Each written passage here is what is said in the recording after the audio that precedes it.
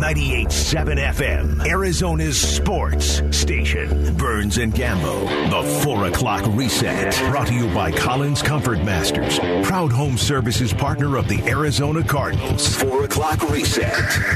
This is what we do at 4 o'clock every day. We get to the halfway point of the Burns and Gambo show, and we get you caught up on all of the top stories going on in sports. It's one-stop shopping for you to know what's going down, and we start with the Arizona Diamondbacks. A lot of little news coming out of the Diamondbacks, including Nick Ahmed. Shut down for at least 10 days for the starting shortstop following him getting 2 cortisone injections in his shoulder that he just got an MRI on.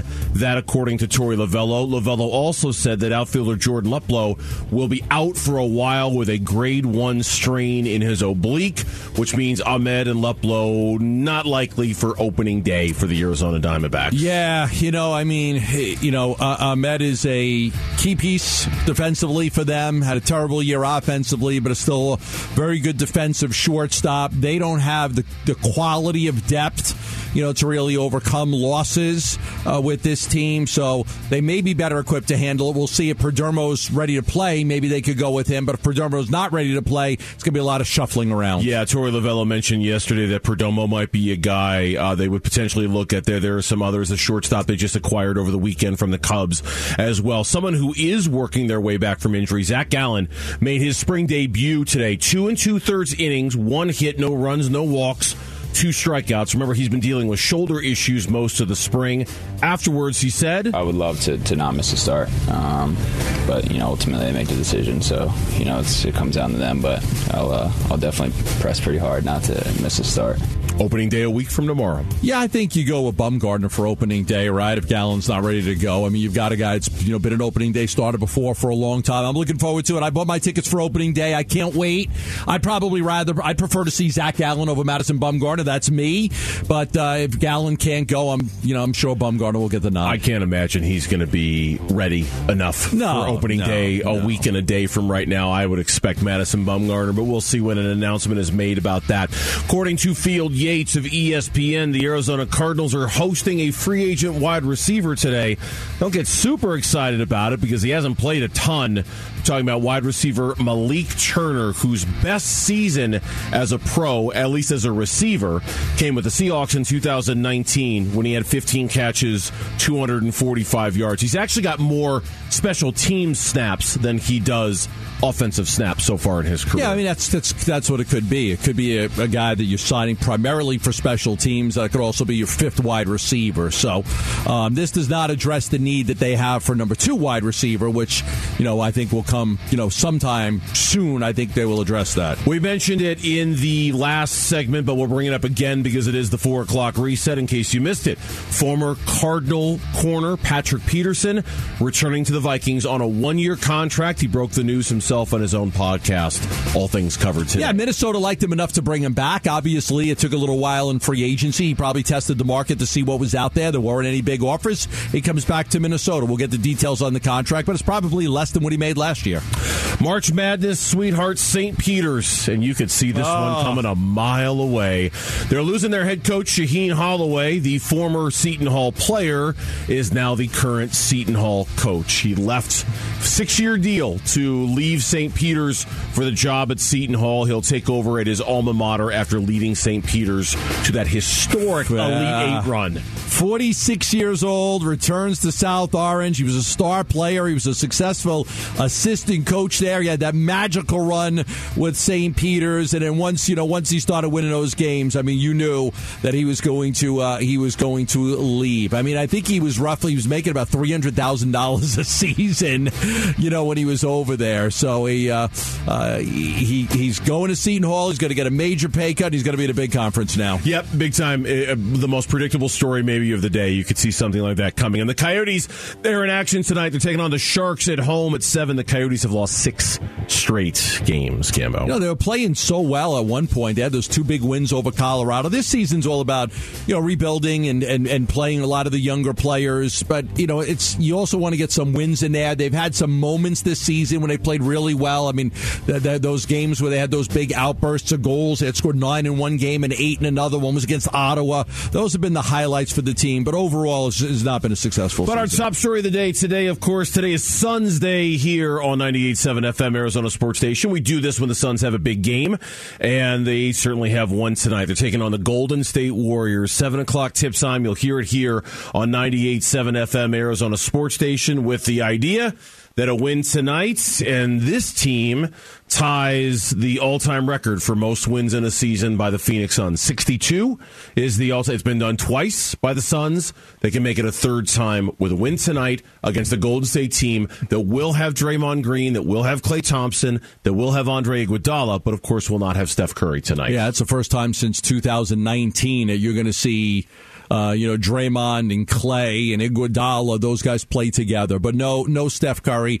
Early in the season, you go back to the late last year, November, they beat the Warriors 104-96. It was the first of 3 games. We were very much looking forward to that, talking about a potential Western Conference Finals. At that point, the Suns had won 17 straight games. They tied a franchise record. They shut down Steph Curry.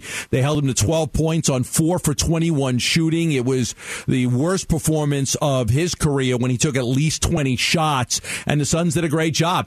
Now, they went on to play him 2 more times and lost to him, but things are much different now than they were in November and December when they had those 3 matchups between Phoenix and Golden State. Yeah, we had Kellen on earlier, and he wrote a terrific preview piece for tonight's game, and basically the thrust of that piece was how everything has changed. Everything is different between these two teams. And because everything's different with Golden State. At one point through the first week of February, Golden State was 41-13. They were rolling. They were considered the best team in the NBA. Since then, over a 22-game stretch, they're 7-15. And we know the reasons why. Curry's been hurt. Green's been in and out of the lineup. Clay's been in and out of the lineup. Iguodala just returned. I mean, injuries have absolutely ravaged that team. And the guys in their place, look, Steve Kerr's a really good coach, and he coaches a really good program. And Kuminga's played well, and other guys have played. Jordan Poole has played well. Andrew Wiggins has not played well, and it's been some success and mostly failure for the Golden State Warriors since they had that 41-16 record. They've stumbled quite a bit. Well, he has played really poorly. He had a really bad February, Andrew Wiggins did, and then he had a really bad March. So he averaged 13.8 points per game in February. It was his least productive month since 2014. March hasn't been any better. He's averaging 14.8 points, but his shooting percentage is down to 40.7 from the field, 27.9 from 3.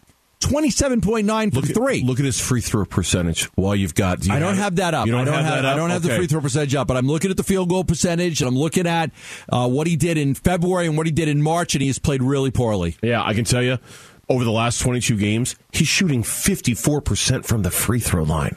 Now, today, Andrew Wiggins, and I wouldn't count this as smack, and I wouldn't count this as bulletin board material, but then, you know what? I didn't think a picture of Amir Coffey when it should have been Devin Booker would have been bulletin board material, and apparently he is. Andrew Wiggins today talked about the mentality of the Warriors heading into tonight. I believe we saw that team. Even with, that little funk that we were in, we're still third in the West, and we believe we're still the best team, especially when everyone's healthy. That's what we're going towards.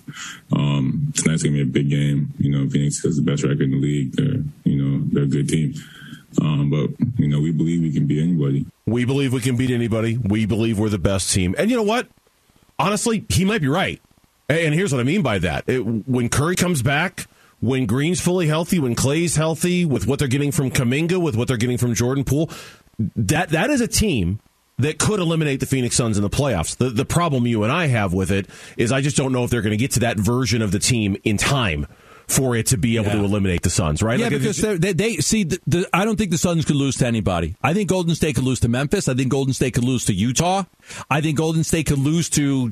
Maybe even the Clippers can take them down. I think the Golden State is vulnerable to get beat by somebody. I don't think the Phoenix Suns are. So I think, when you start to pencil it and you look at the Warriors, can they get 2 series wins to get to the Western Conference Finals? Can they get that? And look, maybe they would even match up with Phoenix before the Western Conference Finals. I was just going to say, they might not even, this might be a second round preview now. And here's what I mean by that. I'm looking at the NBA standings right now. The Golden State Warriors are only a game ahead of Dallas for the 4th spot in the Western Conference. So if Golden State ends up as 4, I don't think they can fall all the way to 5. They've got a 3-game lead over Utah for the 5th seed. But if Golden State falls to 4, and now it's a Golden State-Utah first-round matchup, or even a Golden State-Denver first-round matchup. Yeah, Denver could beat them. I mean, Denver, given that Steph hasn't played for the last couple of weeks and won't probably until the playoffs, that team's going to require a little bit of time to kind of figure it all out. I don't know if they can beat Denver on the fly like that in the first round. And even if they do, then the Suns would get them in the second round if they drop to 4 or 5, not the Western Conference Championship. Unlike the Suns, the Warriors have never figured out a way to play with the absence of Curry. They changed the way they play.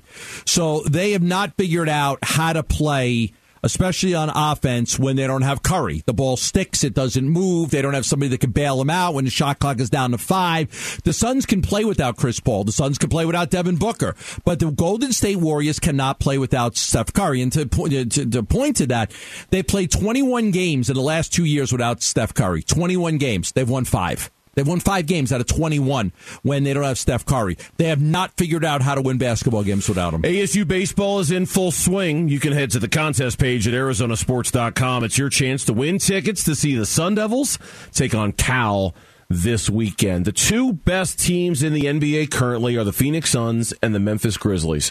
Given some of the similarities between these teams, are they the 2 best teams for the rest of the decade? Is this a real future rivalry we're talking about? We'll talk about that next on the Burns and Gambo Show.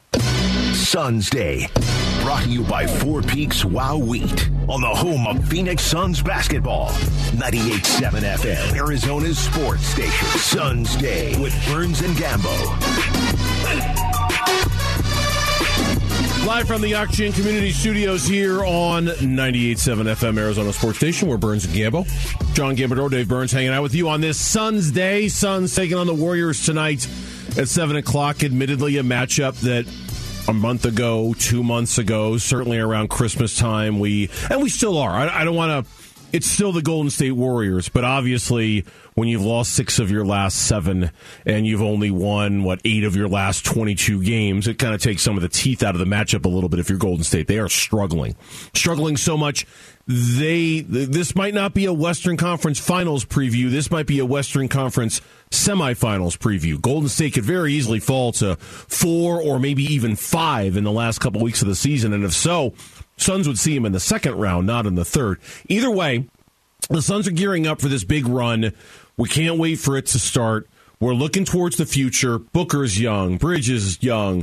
DeAndre Ayton is young. Going to get that max contract, we hope, this offseason. Cam Johnson, we hope at some point financially is going to get settled. And Chris Paul, he's not young, but he's not playing like he's old either. There does appear to be a nice long run set up for the Suns with this. Yeah, long open window to win a championship. You would think. Or, listen, multiple championships, possibly. Could they turn into a dynasty? Possibly. They're set up to compete for a championship every year right now for the next few years. Which is why there's a story on ESPN.com today. This is really good. Future power rankings. I actually like this. How will your team perform over the next 3 NBA seasons? And they factor in the players that you've got and the management that you've got and the money that you're available to spend with salary cap and things like the market that you play in, the drafts, future draft picks and draft positioning. Yeah, it doesn't matter for these teams. Draft position, that's not going to... Some of them it doesn't. No, the Suns were not the number 1 team in the future power rankings. The team that might be their Western Conference rival for the next half decade is, and that's younger. The Memphis Grizzlies. The oldest player they have is Steven Adams at 28. They're young. I mean, they're a bunch of babies, and they're going out there and they're playing well. I mean, they're a super young team. I like this Grizzly team a lot. I've talked to you about this many times. I think the rivalry in the West is not Phoenix Golden State. I think the rivalry to watch out for is Phoenix Memphis. I mean, over the next 5 years, could these 2 teams see each other in the playoffs 2, 3 times, 4 times, possibly? Yeah, they might see each other in the playoffs this year. But that may be, And listen, if the Suns get them this year, I mean, Memphis is only going to grow from that and get stronger, just like Phoenix last year, losing to Milwaukee. Yeah, they write, welcome the Grizzlies to the top of the future rankings. A massive 15-spot climb from where they ranked last October. Memphis is ahead of schedule in its impressive rebuild around Ja Morant and has a deep group of talented young players. The Grizzlies have rolled to the league's second-best record with one of the 5 youngest rosters weighted by minutes played.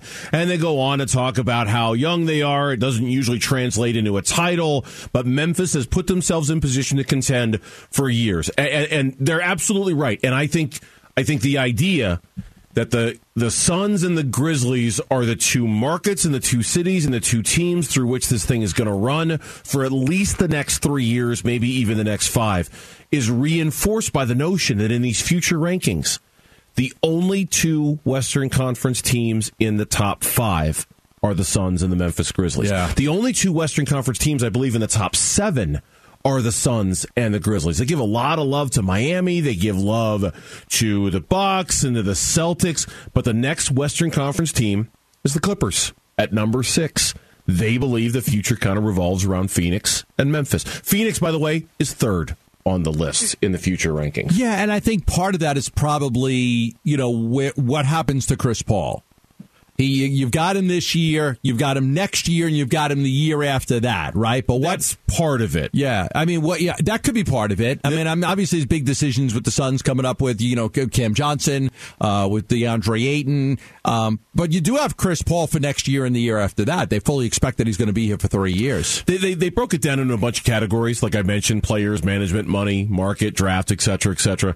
And the 2 categories where the Suns got dinged the most, I mean, it's not a surprise. Money, number 1, just because Ayton's going to be expensive, Cam Johnson's going to be expensive, it's going to be a tax team, all of those things that we hope and expect for the Suns. And then number 2 is the draft. But it really doesn't take into account the fact that the Suns typically don't use the draft, at least under James Jones. They don't use the draft to really help the team that much. But the draft assets compared to some others, they don't have the draft assets that some other teams do going forward. But I don't. Memphis still has some good draft assets. They do, yes. But listen to this. This is interesting about how young Memphis is.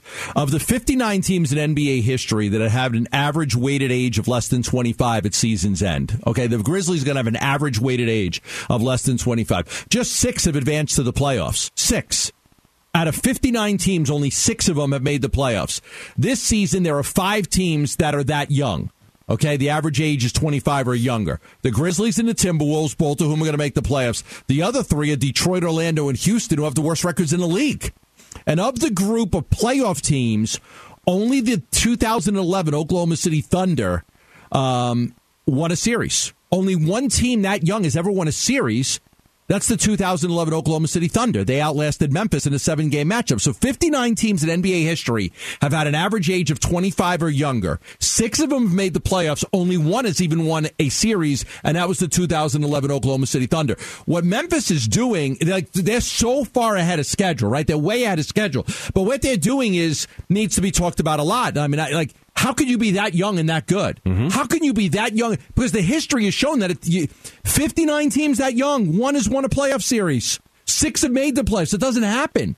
So what they're doing is pretty incredible to be that young and to win the games that they have. But they've made so many right decisions to get the roster to where it is right now. Sure, whether it's Desmond Bane, whether it's obviously John Morant from a few years ago, the moves they've made in the offseason, they had Tony Allen, they had Zach Randolph, they had Mike Conley, they had Gasol. I mean, they moved all of those guys. They got younger players. They got draft picks. I mean, the Conley trade yielded a 2019 first-round pick that they turned into Brandon Clark. A year later, they acquired the 30th pick to select Desmond Bane.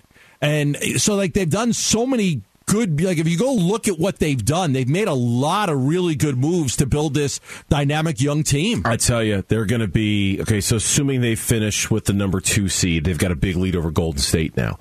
They'll get the winner of that first play-in game between 7 and 8, which right now would be Minnesota versus the LA Clippers. So you could have 2 teams out of 25 or average weighted age 25 or younger playing each other. I mean, that'd be a hell of a playoff series. That'd be a hell of a first-round playoff series. And for Memphis, I think everybody expects them to be able to win a playoff series, even though they're as young as they are. I do think that seems to be kind of the knock against them, is that while as good as they might be, they are awfully young. And to expect them to make a deep run their first time out when they are that young is asking an awful lot. Now, I don't want to. I know how not sensitive, but I know how aware you were last year of the lack of experience being used against the Suns from a lot of people. You hated it. I hated it. You hated it. And so I don't want to fall into the same trap with Memphis. Just because they don't have a lot of experience doesn't matter. But they are very, very young as a basketball team, and I just don't know how far. They're going to have to be perfect in order for them to get to the Western Conference Finals because they're so young. The Grizzlies? Yes, the Grizzlies, I think, are going to have to play almost a perfect brand of basketball because they are going to be going up against very experienced Western Conference playoff teams. You know, it's pretty interesting, too. I mean, it's fascinating. They owed a first-round pick to the Boston Celtics from the Jeff Green trade. They owed a first-round pick to them. So they didn't tank down the stretch in 2018. They didn't that 18-19 season. They didn't tank, wanting to, hoping to get that pick obligation out of the way. But instead, they jumped up from 8th in the draft lottery to 2nd. And guess who they got? John Morant. Yep. So they tried to win games because they wanted to get their obligation out of the way, but there were protections. So they got from 8th to 2nd, and they ended up with Ja. We got this tweet just a second ago from David. He tweeted both of us, and he's absolutely right. If Memphis adds a veteran star like Chris Paul, like the Suns did, then watch out. Like that's the missing piece to take them next level. If they can go find their Chris Paul like the Suns did. The youth, and I don't know the answer to this. I'd have to ask around. A guy's going to want to play with Ja Morant the way they want to play with Devin Booker? Maybe. That'll be a key. Yeah. Maybe. That will be a key. Because he is an exciting young basketball player. The Burns and Gambo Show podcast. Subscribe right now on your iPhone and your Android. You're not going to miss any of our shows. The Burns and Gambo Show podcast is brought to you by Carol Royce Keller Williams Realty East Valley. Get the most money selling your home for cash. Go to highestprice.com. That's highestprice.com. Mock drafts will continue to fine-tune as we approach the NFL draft. This latest one, though, has Gambo and I scratching our heads a little bit, and we'll tell you why and who wrote this mock next on the Burns and Gambo Show.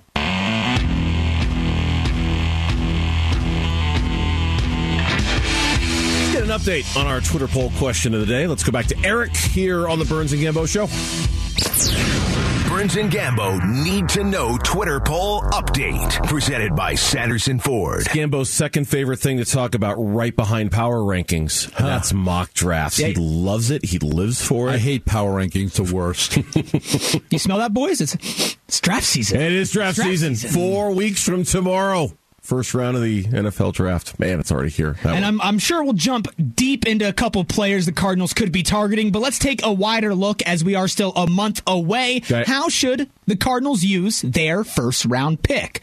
Your 4 options are edge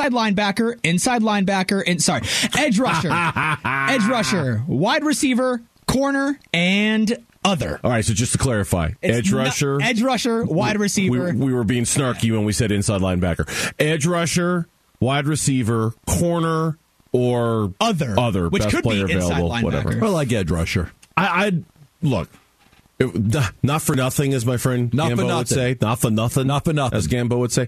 I'd like them to find a player that maybe there's a chance 4 years from now they re-sign to a long-term contract extension. You know how I love that. I'd DJ Humphries. Sure, I'd go for that. Give me a guy who's like going to be a long-term fixture around here, because in the first round there haven't been too many of those in the last 10 years. Second round. That being said, an edge rusher who could be here for the next 10 years. Oh, I would love to find me one of those in this draft. Love it. Edge rusher. Put me down. I'll take that too. All right, doubling up on edge rusher. That's in second place at 30.7%. But at the top spot, 47.8%. Want to go offense? Get a wide receiver. 12.7% say get a corner. 8.8% say other. They drafted last 2 years defense. You think anything plays a part in that and get an offensive player for Cliff? Not necessarily. You lost Chase Edmonds. You lost Christian Kirk.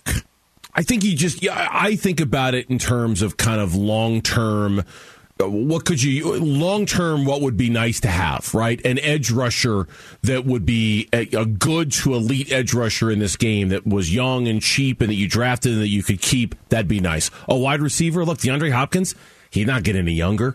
Rondell Moore, he's kind of a slot guy. Maybe he could play on the outside. Who's the last pass rusher they drafted that was Dominant. Simeon Rice? Am I being a jerk if I say Hassan Reddick?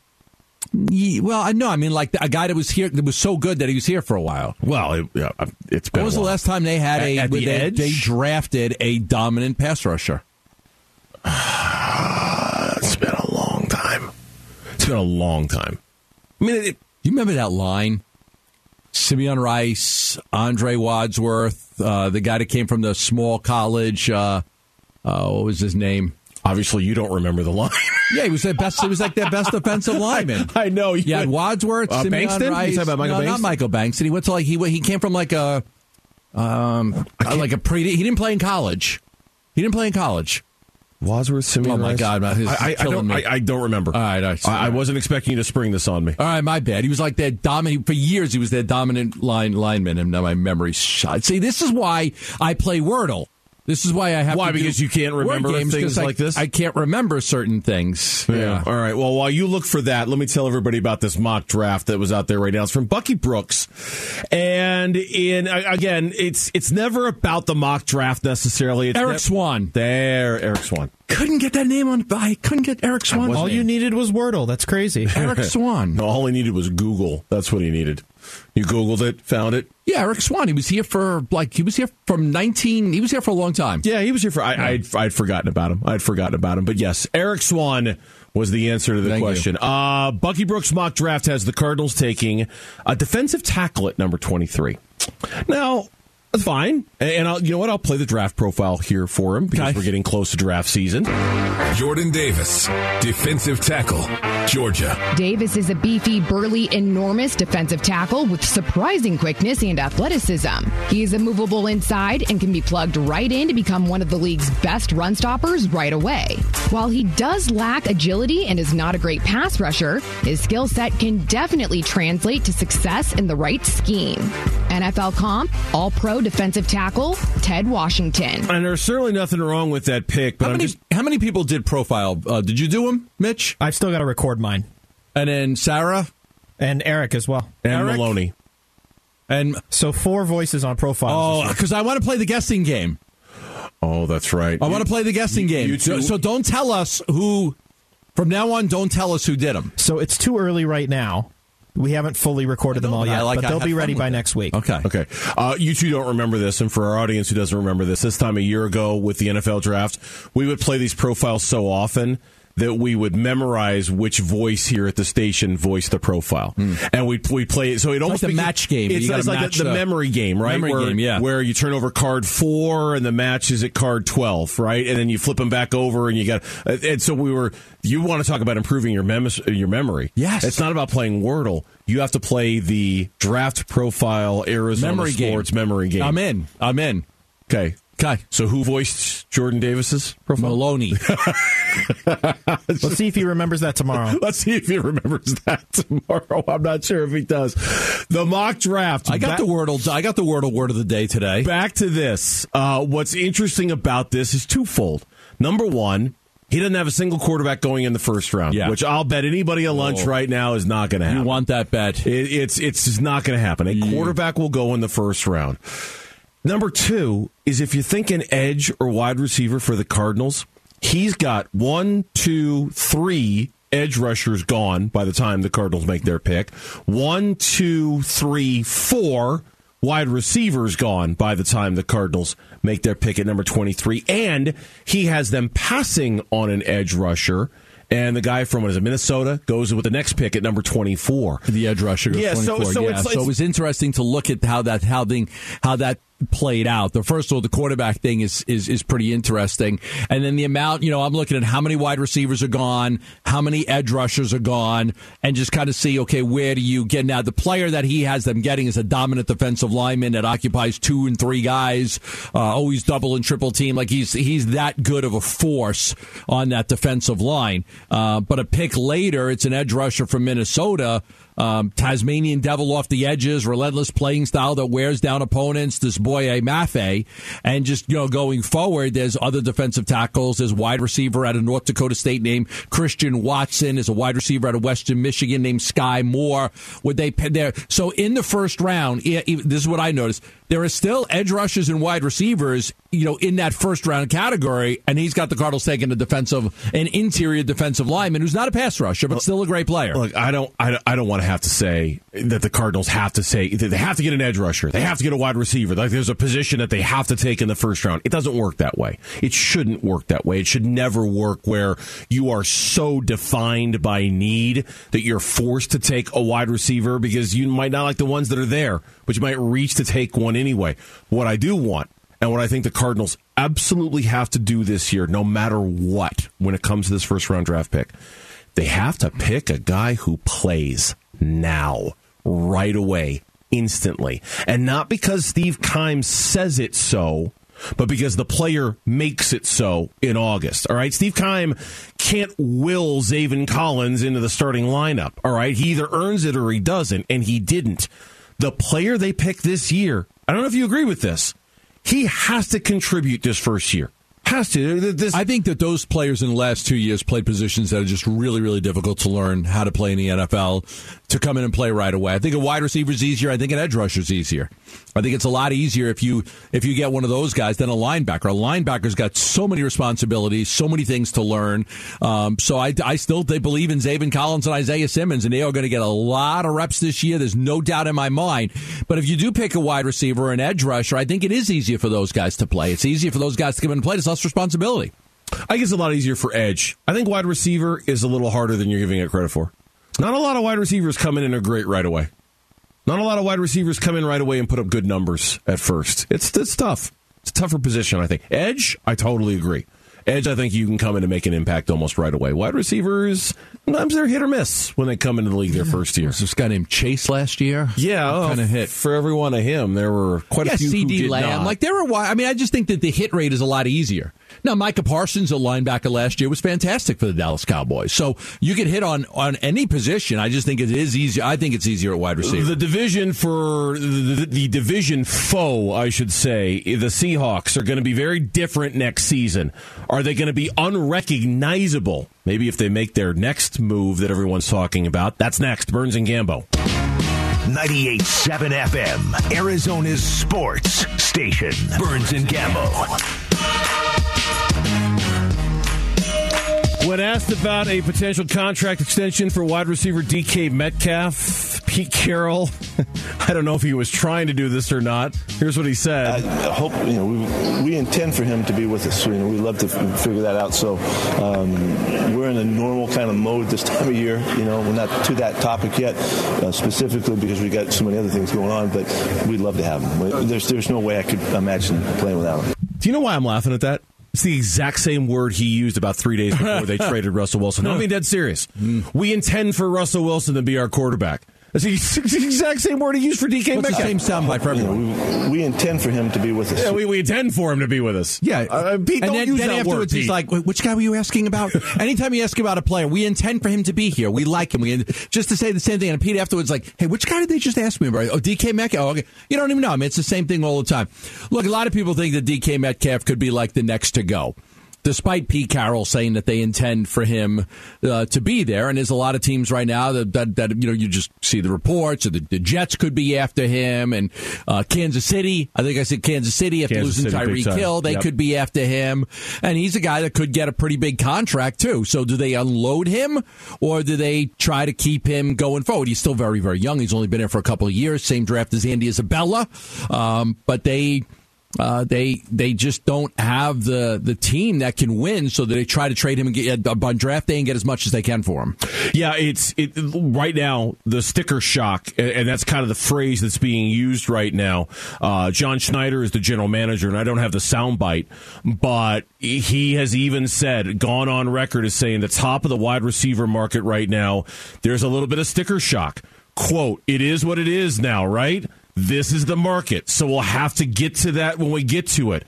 But yeah, there is a bit of, whoa, when you have to kind of look around, figure out, okay, where is the cap going? What's it going to look like? How do you build your team? And what he's talking about is, okay, do I have to make DK Metcalf Tyreek Hill money? Do I have to pay him Devontae Adams money?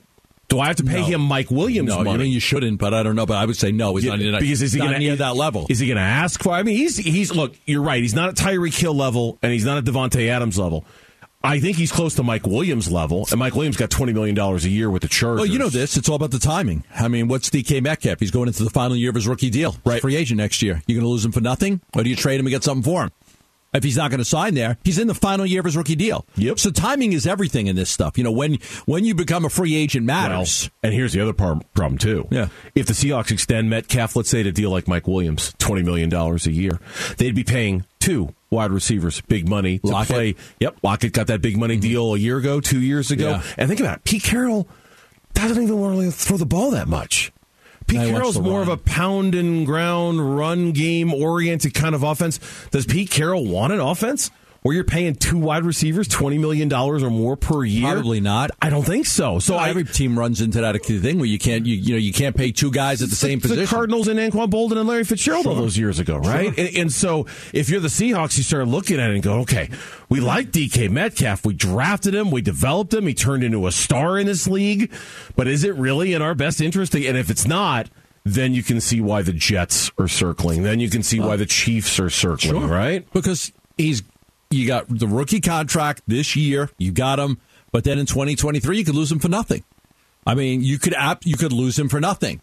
And so it's better to trade him now and get something for him if you're not going to pay him that big money than to hold on to him and lose him for nothing. So it's very likely that he gets traded. Not that it matters. But the Seattle Seahawks with no Russell Wilson, the Seattle Seahawks with no Bobby Wagner, the Seattle Seahawks with no DK Metcalf. Wagner has not signed anywhere yet. No, in fact, I read a report today where Dallas, Stephen Jones came out on record and said, we're out. No Bobby Wagner for us. Not going to happen here. Nope. In fact, I'm glad you brought that up. There was something in that story, and I wish I had fact-checked this, because it just doesn't sound like this can be right. Let me run this by you, and you tell me if this sounds like, if it's right to you or not.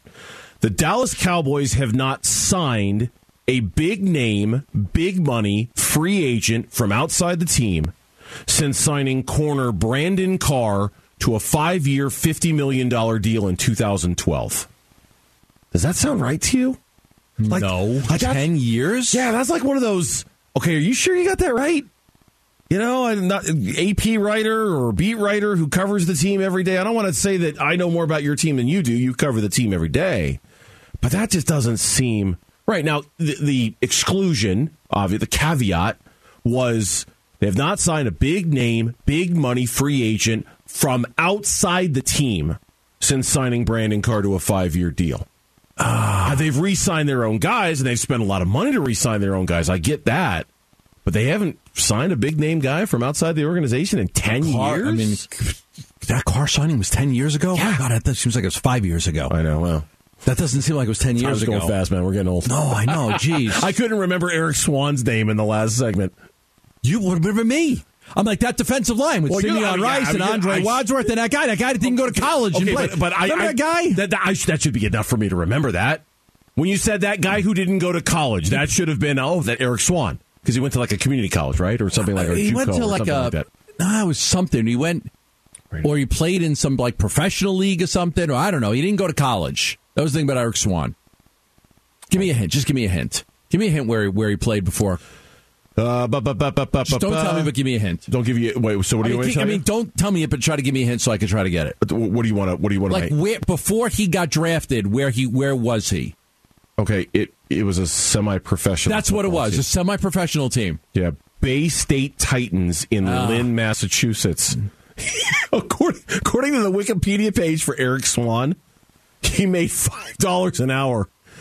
He made $5 an hour with the Bay State Titans in Lynn, Massachusetts. According to his Wiki page. That's what we pay Mitch. Oh, wow. I was going to make that joke. Come on. Mitch, you get 5? You get 4.5. Uh-oh. See what we've done? Oh, we should have never told Eric how much Mitch was making. Workers of the world unite.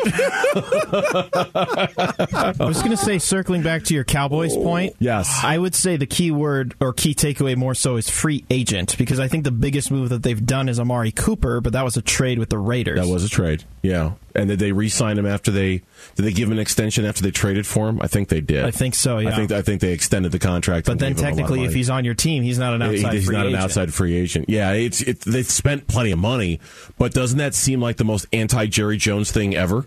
Like I would just assume the Dallas Cowboys would be like, oh, let's go give that guy 5 years, $40 million. Like that's my Jerry Jones on a last minute, whim. But it seems like a very Dallas Cowboys thing to do. That little factoid about them shocked the heck out of me. Yeah, because Jerry Jones, he's always wanted to win. Yeah, he's old. He wants to win. He haven't won in a long time. So you would figured he'd be spending money left and right to try and win. No, I didn't know that. I didn't think about that. I would surprise me very much so. We look at the win improvements of the Cardinals over the last 3 seasons, and we go, they went from 3 to 5 to 8 to 11, and they made the playoffs, and that's good. What the Phoenix Suns have done over the last 3 seasons is historic. It's almost never been done before. We'll tell you who else did it next on the Burns and Gambo Show.